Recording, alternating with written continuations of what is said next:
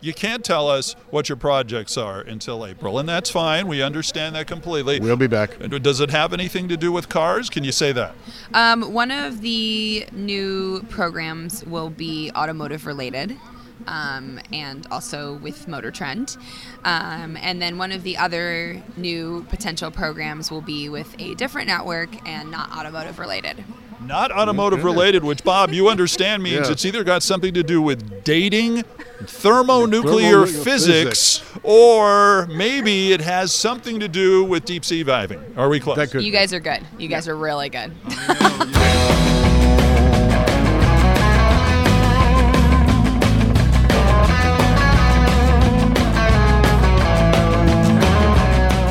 Everybody, and welcome to a new edition of the award-winning Talking About Cars, where it's all about everybody has a car story, from celebrities to car personalities and more. I'm Randy Cardoon. Now, this week on the show, Bob Beck and I will check out the Barrett-Jackson Auto Auction in Scottsdale, and we'll feature the story of how one car builder found a 1960 Plymouth Fury, then customized it up a bit, painted it all black, and then put it up for auction. Then we catch up with Christy Lee from All Girls Garage. Haven't talked to Christy in a while. And get the real story about how she ended up playing Mrs. Claus in a Dodge Challenger commercial. Remember that? And some build-it-yourself hot rods and a company that now builds 4-wheel and 3-wheel conversion kits for your Harley-Davidson Softail. Really? But first, the car that, if you followed our pal Scott Newstead, who's been on the show, he, of course, is from Cold War Motors.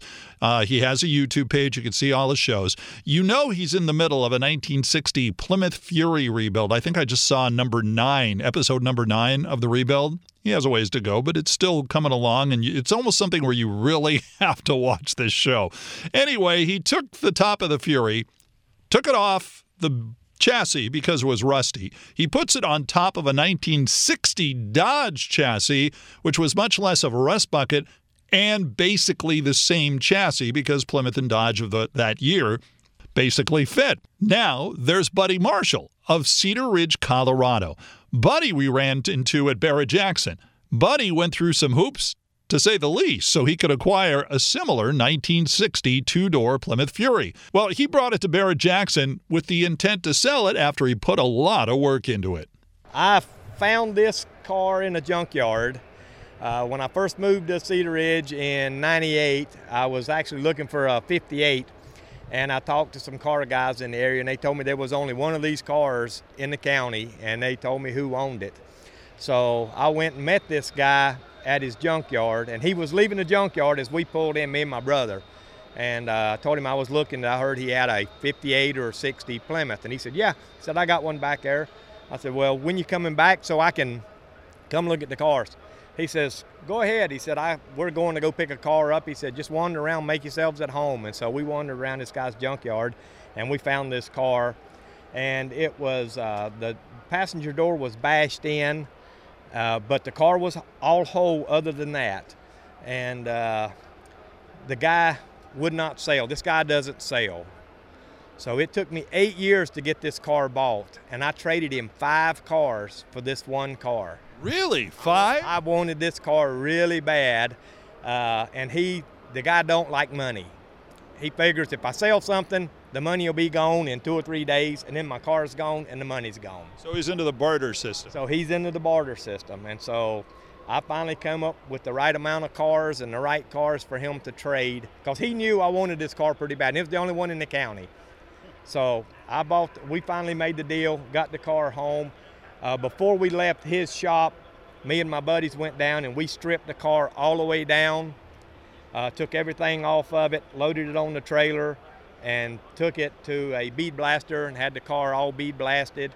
And what was left? It was everything. It was the only thing that was rotten on the car was there was a little bit of rust under the quarters, at the very bottom of the quarters, and the trunk looked fully intact, but it was undercoated on the bottom and on top.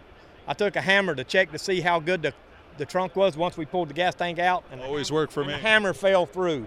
The hammer fell through. All that was there was 2 layers of undercoating.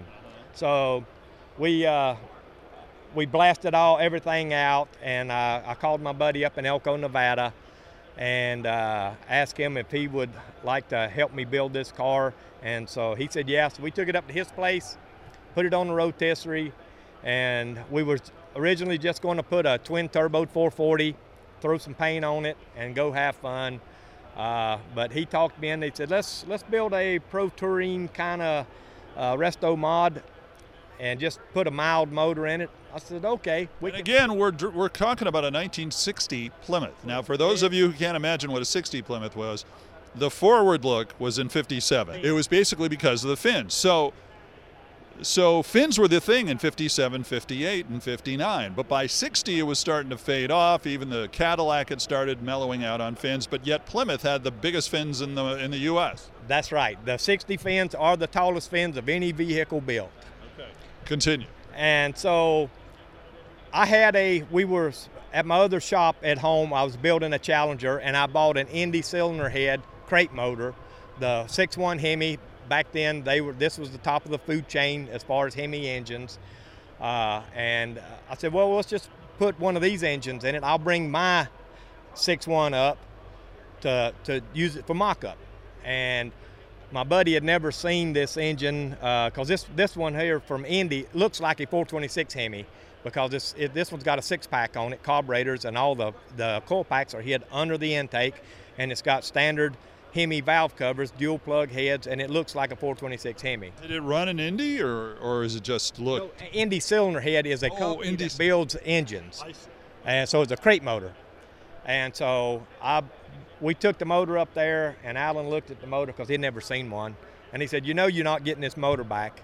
It's not going in your Challenger. We're leaving it here." So we stuck the motor in here, and I called, had a guy build me a 518A transmission. And we just started building the car, and we were just throwing ideas off each other. And so we ended up with a 4-link, Competition Engineering 4-link, rear end with Curry, 355 gears. We ordered up I called the guys at Altercations front suspension. They do all Mopar front suspensions.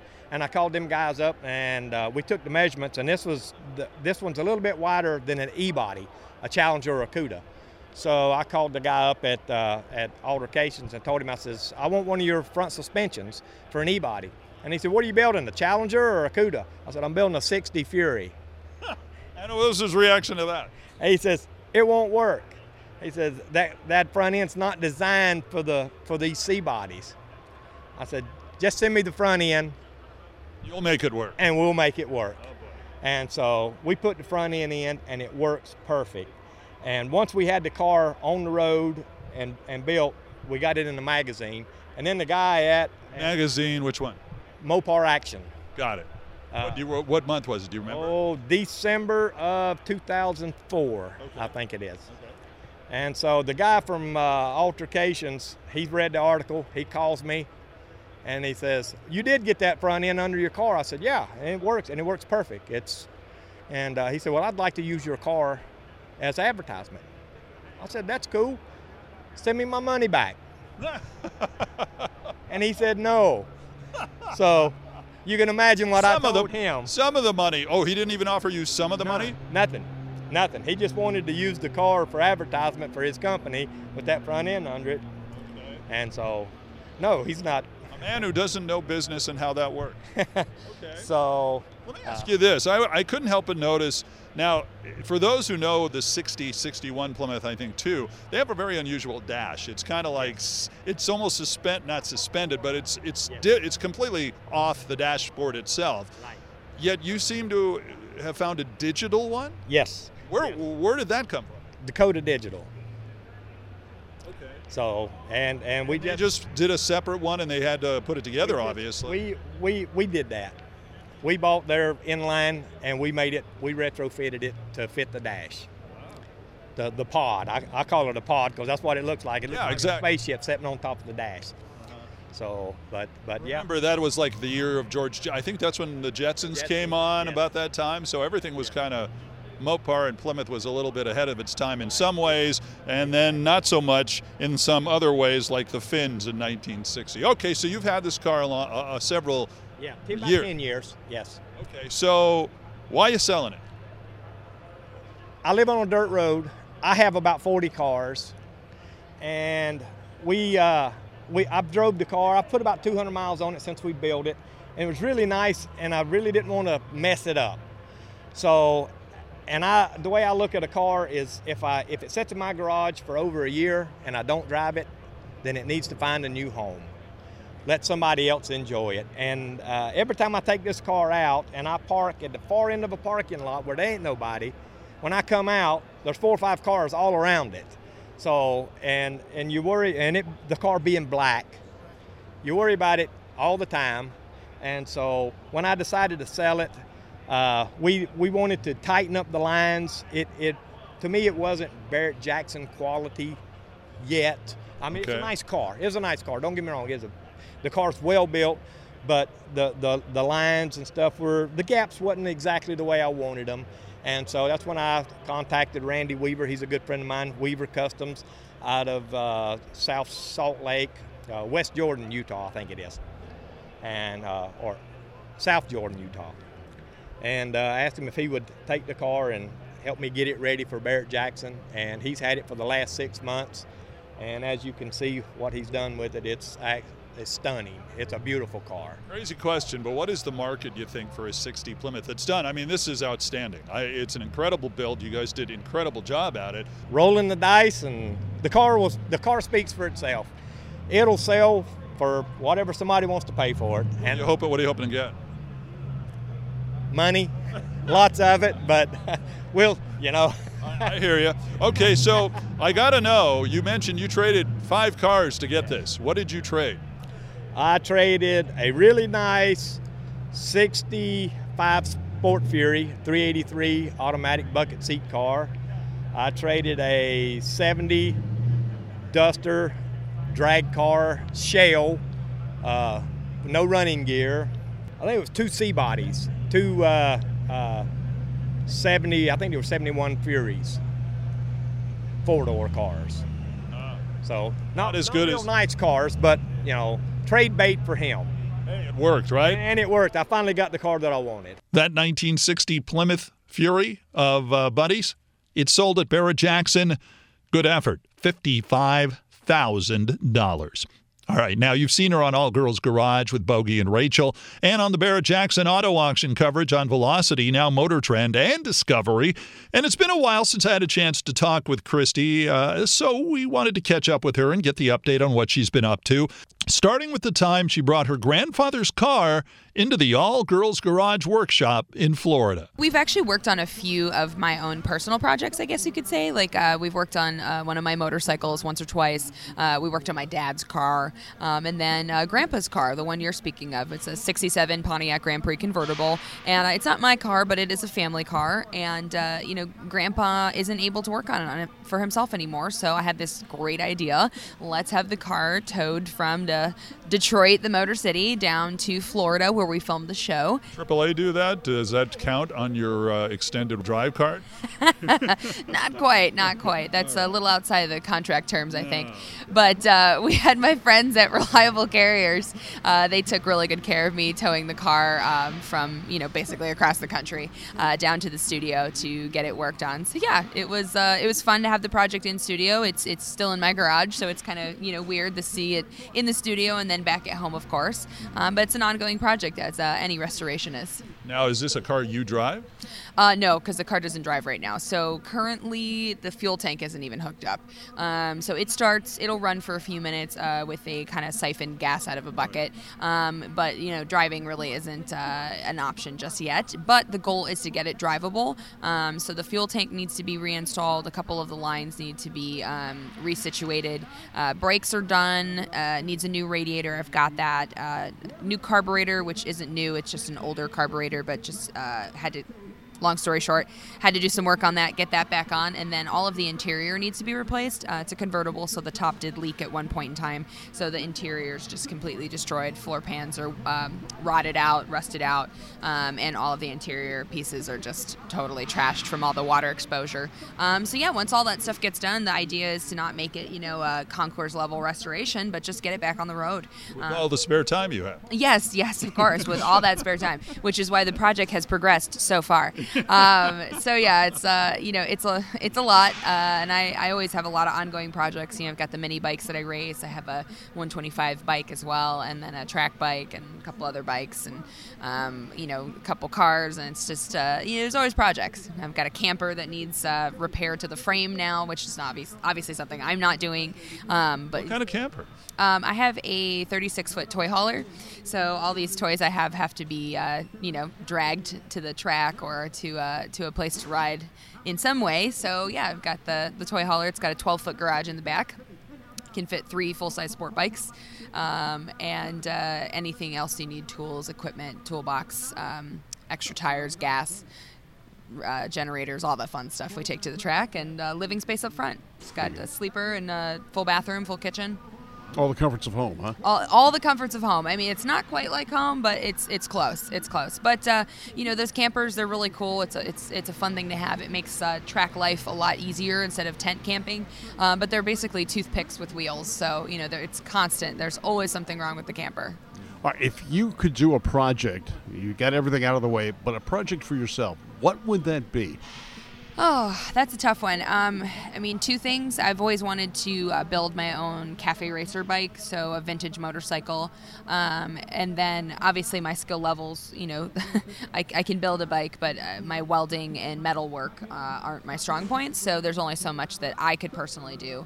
But build a cafe bike, and then, I've wanted to build a truck for a long time too. Like I said earlier, I've got my eye on, the late 40s, 50s, and then early 70s. C10 model Chevy trucks. I just kind of have an affection for them.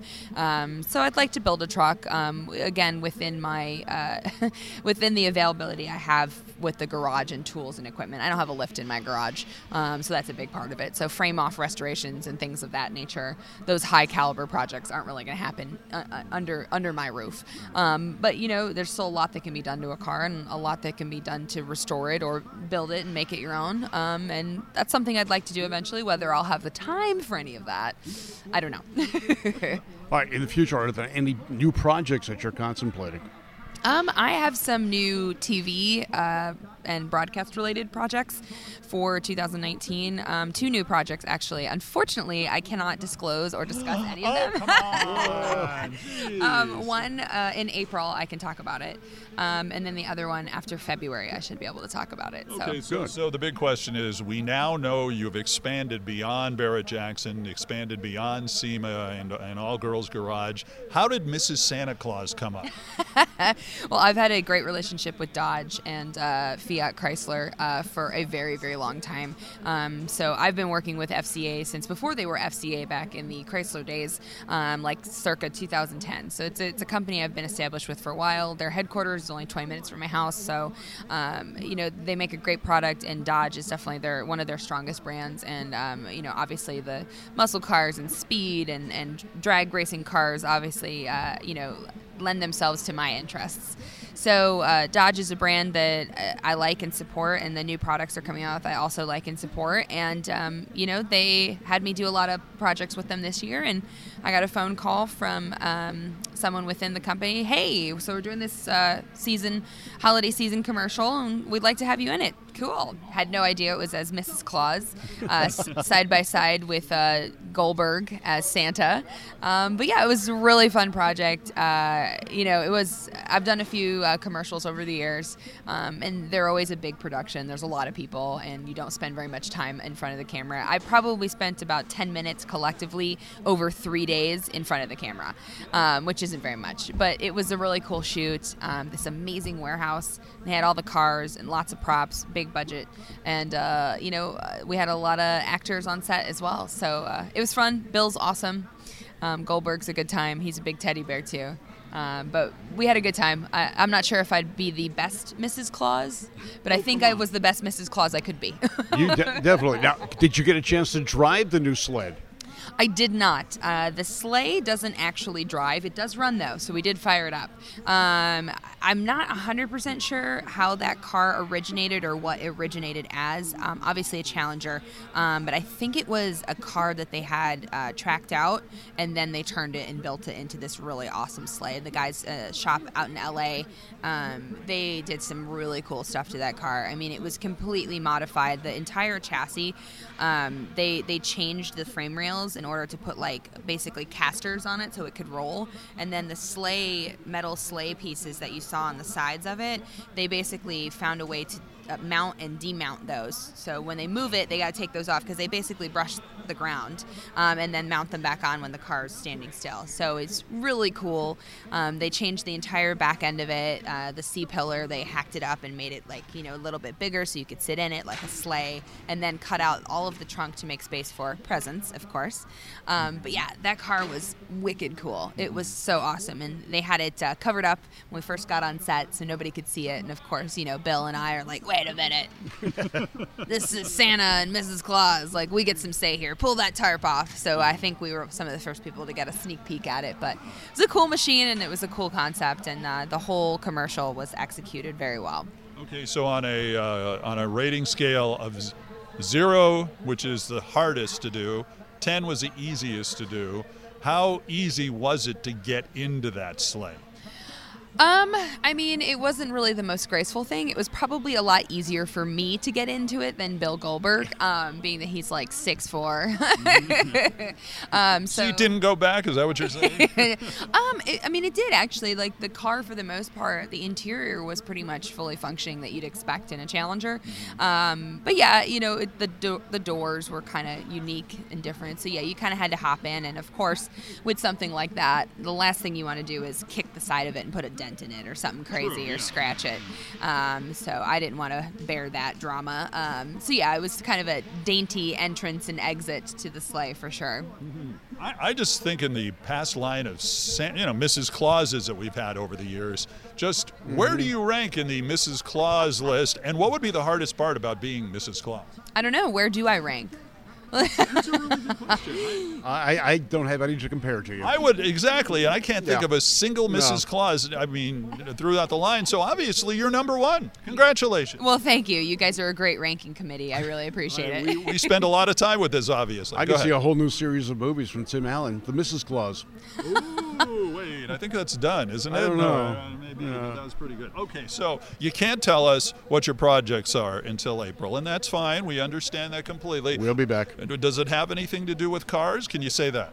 One of the new programs will be automotive related. And also with Motor Trend.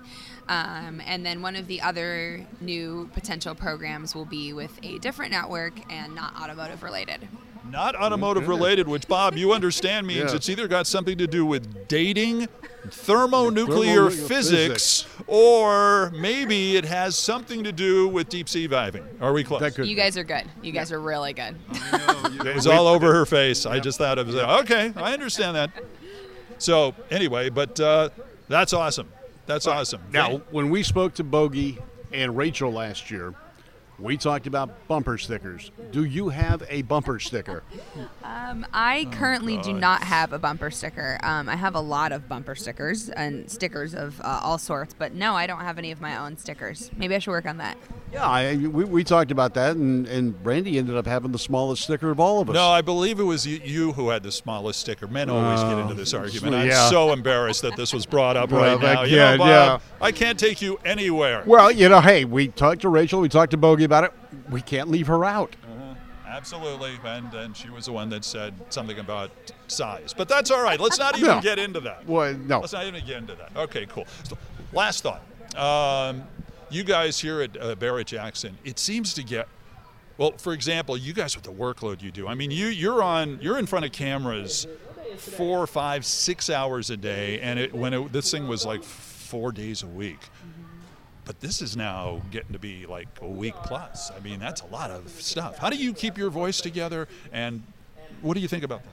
Well, to my friends and family's dismay, I actually never lose my voice, so constantly talking. I guess just experience of, rambling a lot. Thankfully, I don't get a sore throat. But it's a tough week. It's amazing, but it's a lot of work. We have 6 days on air with live TV. So we have 37 hours of live TV coverage of the auctions on Motor Trend this whole week. And we have 2-hour call time prior to that for a production meeting. Then we go right into a full fax, which is basically checking all of the equipment, microphones, cameras, etc., radios. And then we go into rehearsal. And then basically right from rehearsal, we go live on air. And that's how it goes every day. So, even though today we're only on air for 5 hours. Walk in the park. Yeah, piece of cake.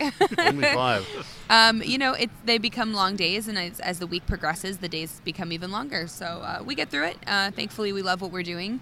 The hardest part is just being around a lot of exhaust fumes. Like, it kind of wears on you after a couple of days.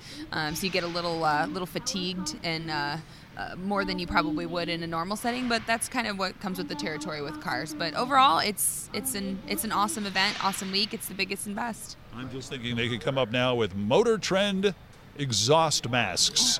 Yeah, there we go. I think that's a thing they could sell, and you could autograph it. You do such a great job with personally autographing stuff. There we go. We'll add that to the wardrobe budget. Thanks, Christy. Christy Lee joining us from All Girls Garage and the Barrett-Jackson broadcast. Now, some interesting things to see at Barrett-Jackson.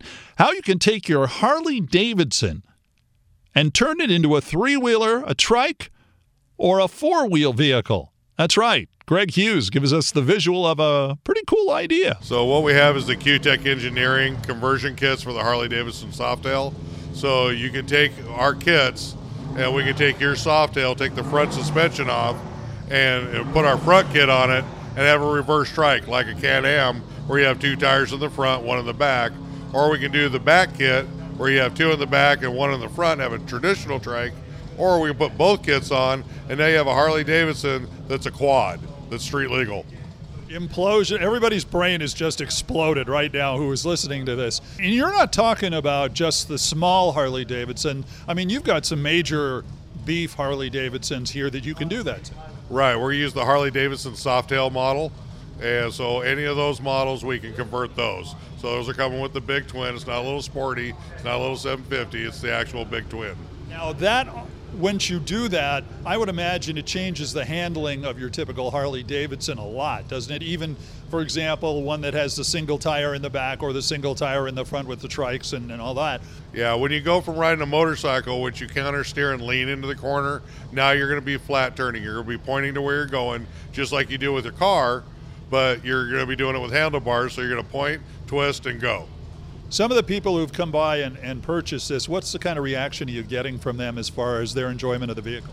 Well, they just love the freedom of it, the worry-free riding. Because now, again, you're back to pointing where you're going, twisting the throttle, heading down the road. You don't have to worry about it when you come to a stop, when you got to put your foot down and lose it in gravel and dump your bike. You just get on it, go enjoy the wind, and have a good time. What do some of these go for? What kind of a range does it go for? You can convert your bike anywhere from about $14,000 to $30,000, depending on what kit you're going with. And I noticed you have on some of these, they all have what appears to be kind of like an Alfa Romeo heart in the front of it as the grill, if you will. Yes, that actually these were designed over in Europe. They come out of Belgium, so they have a very European flavor to them. But when you add that with a Harley, you just get a heck of a machine. How would people get a hold of you guys if they wanted to find out more? Just look us up at AmericanBikeandTrike.com. And we're the distributor for U.S. and Canada. If you want to get one done, we can sell you one that's already done, convert yours, or find one and do a custom build for you. Also on display, a company that can send you a do-it-yourself classic hot rod or truck. They basically send you all the parts, and you can build it at home. They send you the body. They send you parts for a chassis. It's pretty interesting. In fact, at Barrett-Jackson, they were actually putting a couple of them together, so you could have watched what's going on there and seen how easy it is or not, and that if you wanted to get one, they'd give you the parts. So not too bad there. Now, if you're not really into engines, not sure why you're listening to this podcast, but if you're not into engines, there are mountain bikes. Mountain bikes where pedaling is optional because they all have electric motors on them. Jeff Fuzzi gave me the pitch. Well, they're the wave of the future. They're bicycles that have electric motors in them, so they're completely green. Our highest powered one has a 1,000-watt motor. It has a 48-volt lithium-ion battery, and it will go up to 50 miles per charge with both a pedal assist or a throttle mode. Or you can ride it just like a regular mountain bike. Now, how fast do these go? They'll go. I've had kids, unfortunately, get them up to 40 mile an hour. I always say 30 mile per hour, but you can also program a governor into the LCD control so you can regulate the speed. What kind of response have you had to these? I mean, this seems to be taking the next step for mountain bikes, that kind of thing. Yeah, it really is, and it's like I said, a wave that's coming, and we've had excellent response. We've sold a bunch of bikes. We've got dealers coming in interested in selling them across the country. What do these go for? Well, they start at about $1,600 and go all the way up to $3,500 for our high-end model. That's the one with the refrigerator and the big back seat? Well, we do have a trailer. I don't know if you saw the one with the trailer, but we have a trailer with a cooler in it. You can haul your soft drinks or possibly even your adult beverages with you as you go out on the mountain trail. Just when I was trying to be off-the-wall funny, he has an answer for that, too. What's the best way online to get a hold of you? Well, the company name is Recon Power Bikes, and you can reach me at reconpowerbikes.com. Now, Myron Kuyava brought his car all the way from Minnesota to be sold at auction. He was given the opening slot on a Monday. That's right, a Monday. This was very early in the auction. It's an unusual car. Myron was number one, and he had some really high hopes.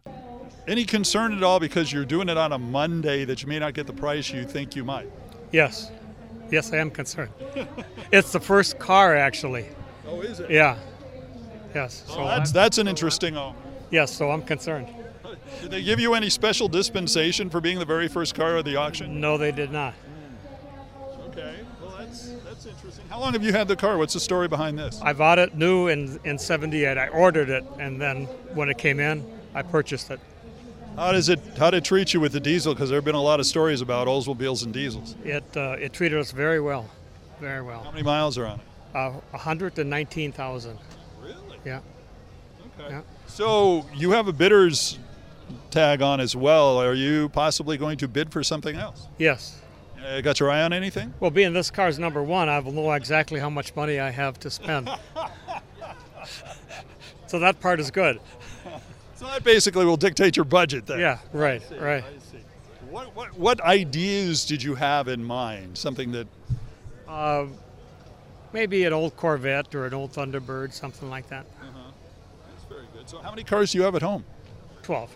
Really? Yeah. Are they all American cars or what are they? Yes. Well, one German, but yeah. But what's your favorite car that's still at home? One Japanese, yeah. What's your favorite car that's still at home? 63 split window coupe. Oh. Yeah. Wow. You are a GM aficionado. A little bit, yeah. So you like Corvettes? So do you have more than that at home? Yeah. Oh, yeah. Okay. Very good. So you're going to look for, is there one Corvette that you've been eyeing here? Not one in particular, no. All right. Very good. Well, good luck. I hope we're going to be watching as you go over with the, how much are you hoping it'll get? What are you looking for? When we registered it, they asked, and I told them 20,000. So that would. I like that you're Mr. Optimism. Yeah, right. Okay. As you heard, Myron wanted $20,000. Unfortunately, the actual sale price came up a bit short of that, about 90% short. It was sold for $2,000. No word if his wife was the one that bought it, so they could just say, take it home, put it on eBay. Just saying. So what kind of person was looking for a car on a Monday? Obviously, someone who wanted a deal so they could keep it or flip it. Ronnie Craig works for a rather well-known classic car seller, Duffy's in Iowa. Being a good bottom feeder, looking for a bargain. I'm hoping there's not as many big money buyers in the crowd, and there's cars that are worth buying. That, because I'm a dealer, I retail, so I'm trying to buy wholesale. Well, I was going to say, anything special you're looking for? The deal. Nothing special. I don't pigeonhole myself. We run the gambit from American moderate cars to Porsches and Ferraris and whatever.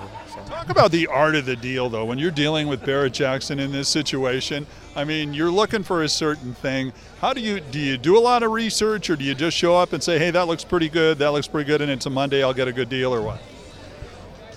Well, I'm hoping that 30 years in the business gives me a little credibility in what I'm doing. So I have an idea of what I can sell a car for. Hopefully I have a learned eye and I can discern what I need to about the car itself. And I look at what I can sell it for, what I think I'll have to put in it, because I'm pretty big on reconditioning. And at that point, I determine what I can pay for it. And if it's too much, I move on. Have you seen it? Have you gone through there and seen anything that kind of strikes your eye? A few, yeah. Well, let's see what the crowd's like when the lights come on. So. Yeah, no, that's true. You're not going to give the same kind of ability to turn things around as you will now, as opposed to later in the week. Yeah, as the week goes on, more retail buyers show up. The corporate jets start landing over here. Just a reminder, don't forget to subscribe to all of our podcasts here on radio.com, KNX1070.com, or if you're listening on iTunes or Apple Podcasts, subscribe to us. It's absolutely free. Rate us 5 stars, because if you rate us and then you write a little comment, we get higher up the top 200 automobile podcast rankings. Believe it or not, there's a ranking to all this. And if you want to sponsor an episode or two of Talking About Cars, reach us at talkingaboutcars@gmail.com. Our website is talkingaboutcars.net, where I include some background to the interview, so you'll get a little behind the scenes there. And make sure you follow us on social media. We're on Facebook, we're on Twitter, Instagram, and you can watch some of our videos. Until next time, I'm Randy Cardoon. Join me as we have some fun talking about cars.